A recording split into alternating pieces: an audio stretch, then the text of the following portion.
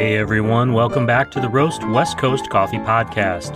I am your host, Ryan Wolt, and we are here for another Coffee Smarter session with the guy you wouldn't be surprised to find on your couch in the morning, Chris O'Brien. He is also the founder and owner of Coffee Cycle in Pacific Beach, which is the cafe that I have spent most of my late 30s in. Check out Coffee Cycle on Instagram at coffee-cycle. For today's episode of Coffee Smarter, I asked Chris about geisha coffee. He very politely corrects me on the pronunciation, calling it geisha. I was shocked to learn that geisha coffee is named after a place, which, in retrospect, should have been obvious. That is the beauty of hindsight. Now, for a little foresight, fill your coffee mug, because we're about to get into the show and get a little coffee smarter today.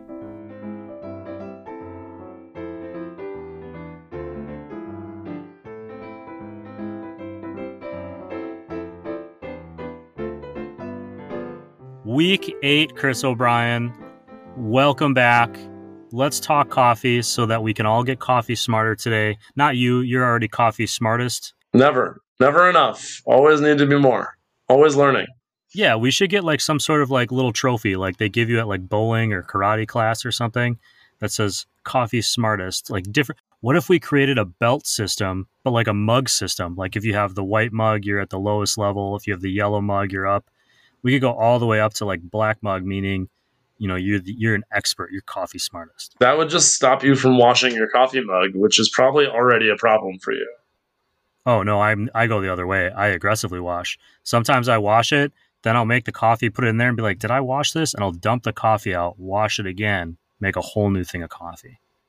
Well, I feel coffee dumber right now from having listened to that. Hey man, we just spent a year in a pandemic. Like, I'll wash my cup as many times as it takes because I don't want to be in a situation where I risk giving up this opportunity to talk to you. Oh, all right. Your flattery will get you everywhere. I turned it around. And I do want to talk about coffee today. Good. And so there's this term that I hear a lot and I associate it with fancy coffee. I don't know if it means good coffee, but I associate it with that. And it's generally more expensive coffee. But geisha, when I see the term a geisha style coffee, what does that mean? All right. Well, geisha coffee, or it's sometimes called geisha coffee instead, is an interesting phenomenon. You know, when we talk about what makes a coffee taste a certain way, there's a bunch of different factors to it. And, you know, the first factor that people, you know, sort of gravitate to is roast, light roast versus dark roast, right? They're going to taste different. Another factor is, where is it grown? Is it grown in Ethiopia? Is it grown in Costa Rica? Is it grown in Colombia? Is it grown in Indonesia? But that's going to have a significant impact on the way the coffee tastes. And then one of the other factors that we don't talk about necessarily as much, or at least on the consumer level we don't talk about as much, is genetics. And the proper term for that usually is variety. A lot of the time you'll hear it said varietal, and you'll probably catch me at some point in this podcast use the term varietal when I should use the term variety. But for the purposes of most people's talking, they're fairly interchangeable. And geisha, as we know it, is a genetic variety of the coffee plant, the coffee arabica plant. Coffee's been grown all over the world in all these coffee producing countries for a pretty long time now. We've been doing coffee the same way, more or less, for a little while now. And espresso machines and the introduction of cafe culture, Starbucks, you know, those coffee chains, as opposed to just getting a cup of coffee at a diner or making coffee at home out of your Folgers can. You know, those coffee chains and cafes have changed the way we look at coffee. And so that's what we talked about last season when we talked about first wave, second wave, and third wave coffee. And so in third wave, as we talked about last season, we're celebrating farm origin and we're celebrating coffee as a fruit. So that sort of ties into us looking at the different genetic varieties of coffee. If you're working with a farm in Guatemala, Finca Santa Ana, you know, run by this guy, Fernando, and you go to Fernando and you say, hey, I'd like to buy some Santa Ana coffee, you can get some bags of that coffee that are just from all over the farm, and they're all processed, wash process, and they're all put in a bag together. But you might be able to pay them a little extra for him to separate out the Bourbon variety that he grows on the south side of the farm, or the Bourbon variety that he grows on the south side of the farm mixed with the Bourbon variety that he grows on the north side of the farm. Or you might be able to buy a bag of the Caturra variety, or maybe he's also got the Caturra and the Bourbon mixed together, but it doesn't include the Typica variety that he grows somewhere else on the farm. So all these names that I've dropped are all different classic, popular grown coffee varieties that are pretty common in Latin America and in a lot of other places that coffee is grown. There's sort of a coffee family tree, and a lot of the ones we talk about, Caturra, Bourbon, Typica, Catuai, they're all interrelated, and they all have, sort of history and origins of how they're bred and separated and looked at as different from their brethren. Well, in Central America, we're talking, Guatemala, Nicaragua, Panama, Costa Rica, all that. They have a big problem with some coffee growing, and it goes in South America as well. And the problem that I'm talking about is called roya. And roya is the term down there for coffee leaf rust. And it's not rust like we'd see on, the pipes in the bathroom. It's rust. It's a form of like a mildew or a fungus that grows on the leaves of the coffee plants and has a terrible, terrible detrimental effect on the harvest of any particular farm if they get infected with roya. And I think, just to help relate to the idea of it, kind of like when you hear about invasive species, like invasive beetles and trees up here, similar concept where like if you see roya on a leaf somewhere, it's exponential. It just spreads. So it tends to come in waves every couple of years. So a bad roya year, in El Salvador is an example, because I have at least one friend who owns a fairly large coffee farm in El Salvador. In El Salvador, a bad roya year can set her harvest back and reduce the amount of coffee she's able to produce and sell by easily 60%. So imagine you're running this farm, you're paying all these workers to pick coffee for you and process it and plant and prune and water, whatever it is that they're doing down there. And each of those people have a family. They've got kids, wives, spouses, brothers, sisters, elderly parents, what have you. They're all supported by the income of this farm. And then the farm produces 60% less coffee than it did the year before, and therefore has 60% less income. And 60% isn't even necessarily, I've heard figures as high as 80, 90, but in a well-managed bad roya year, 40 to 60% is totally not unusual. So imagine that farm owner's income just dropping by half or more and still trying to support all the people that support the farm. It's really, really devastating to some of those countries and to some of those communities that are built around this agriculture. To manage things like roya on the agricultural level, and I think we've maybe touched on it before, but I am not an agriculture expert. I make coffee, and I think I'm pretty good at it, and I've learned a fair amount about it. I'm not an agriculture expert, but to manage things like roya at the farm level, there's a lot of things that they can do, or that they try to do to manage it. You want to treat the plants that have gotten infected with roya. You want to remove the roya infected plants as much as possible. You want to prevent it from spreading. Well, one of the ways that they want to help manage the impact of a roya year is they want to see if they can breed a new genetic variety of coffee that is resistant naturally to this roya. And so this roya problem has been going on for long enough that they've been working on it for a long time. And rather than breeding a new variety at first, they sort of said, hey, what varieties can we find that are already resistant to this? And so all coffee originally comes from Ethiopia. All the genetic varieties that we talk about, all those names that I dropped earlier, all have their roots in Ethiopia. And they've moved throughout the world, and they've been bred or they've adapted to different climates, but ultimately they all come from Ethiopia. And so organizations that were attempting to solve this problem earlier on said, let's go back to Ethiopia and let's see if we can find a genetic variety of coffee that is better at handling this Roya thing.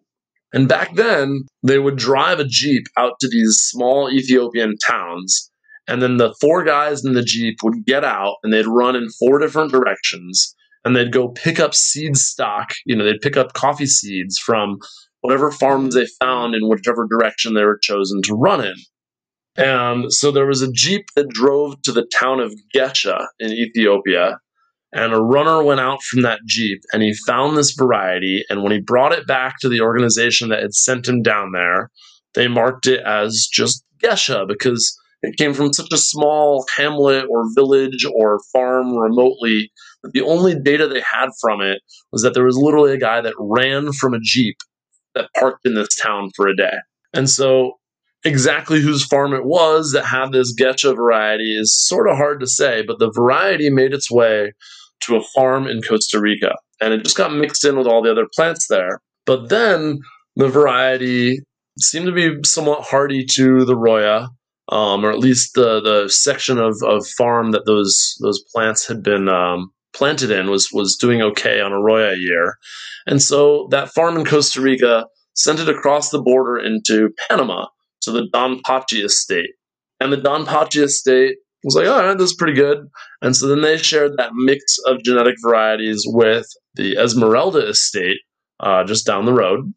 And the Peterson family that was running the Esmeralda estate was growing this, and they noticed that one particular variety in this sort of batch they had gotten in this chain of events was different. It was sort of a little bit leggier. It didn't produce a ton of cherries, but it had an interesting aroma to the blossoms. And so the Peterson guy who was in charge of the farm at the time said, hey, can you guys just pick only cherries from bushes that look like this shrub right here and try to isolate this genetic variety in this area of the farm? And can you gather those cherries and then the beans that come from it just in a separate lot? And so this is actually one of the earlier times that we saw farmers really pulling a specific genetic variety and setting it aside, because the consumer coffee world was not in what we call the third wave yet. But this is sort of some of the founding seeds to it. Seeds at the farm level. He set it aside and he brewed it, and it was a wash process that he processed it at, and he roasted it at the farm and he brewed it, and he said, wow, it's so fruity and floral and beautiful and delicate. It almost tastes like a natural processed coffee. Did you guys process this naturally? And his employees said, no. This is really unique and special. And so that's where the geisha variety comes from, is the Peterson family at the Esmeralda Estate Farm rechristened this coffee as geisha because they traced it back to Don Pachi, to Costa Rica, back to I think it was maybe a Dutch company or it might have been some sort of international. They traced it back to Ethiopia, and they found that it was from a runner that came from this town, Gesha. And they said, okay, well, Gesha sort of sounds like geisha. That'll probably sell well. So they renamed it geisha and started to sell it as a special thing. And so what sets this coffee apart is, one, it's resistant to Roya, which is fantastic. Problem is that it's a finicky enough plant in other ways, and that it produces a small enough amount that it's not really practical for replanting a whole farm with. It just doesn't produce enough. But if you give it a lot of care and you really pay close attention to it, it's very labor intensive, and it only really thrives in certain microclimates. If you pay attention to it, it'll be resistant to Roya, and it'll produce this really cool, unique cup. So because of the limited amount of places that it's produced, because it really only thrives in these small microclimates and only with this careful attention, because of the limited amount that's produced, because of the unique flavor profile that it creates, people have really started to seek this geisha out. And the geisha variety tends to create a lot of tea-like flavor. Jasmine tea is a really classic tasting note for a washed geisha. It tends to get a lot of jammy fruit notes, a lot of like grape jelly layered with citrus. But it can taste a lot of different ways, just like any kind of coffee can. But those genetic traits tend to shine through almost no matter where it's grown, as long as it does thrive, and almost no matter what kind of processing. So it's a really unique coffee that we figured out through this interesting chain of events. And it's a really interesting one to know about because it really does actually highlight the struggles of some really, really challenged coffee farmers in Central and South America. It highlights how the lengths to which they've had to go to combat these problems. And it shows that an incredible luxury product can be created out of this desperate search for something that will help them deal with this reoccurring problem. Yeah, I'm amazed that of the hundreds and hundreds of coffee options that we have available, they all have a story behind them, Yeah.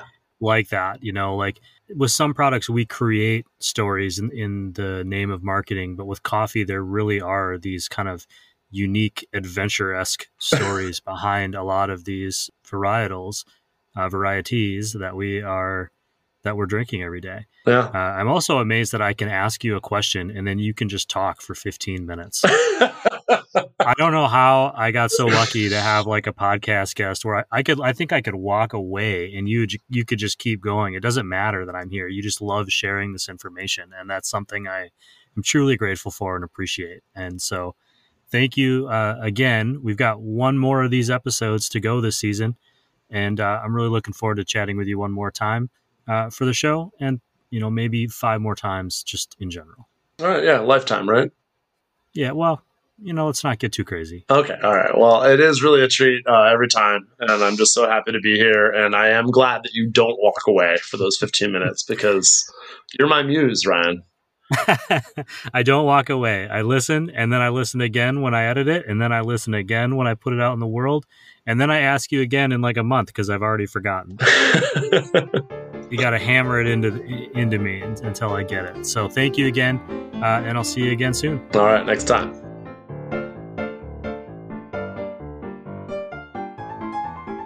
How many times have I referenced Chris's ability to expound on a coffee topic? He really loves all things coffee, and I know he's having these conversations just about every day. I'm grateful he lets me record them. Chris talked quite a bit about La Roya, which is today's coffee vocab term. I'm going to clarify and provide some context for you. La Roya, or coffee rust, is an airborne fungus, which after this year we all know to take pretty damn seriously.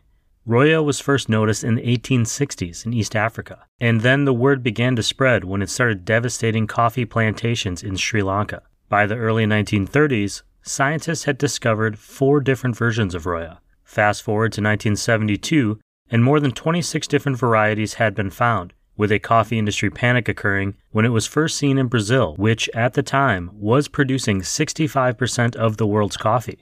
So we know that it is scary. But what exactly is it? It is a fungus that feeds on the living cells of a coffee plant, effectively stealing the plant's nutrients for its own reproduction. The different varieties have differing impacts, but version 2 is the most famous, known to be able to attack any type of coffee currently being grown.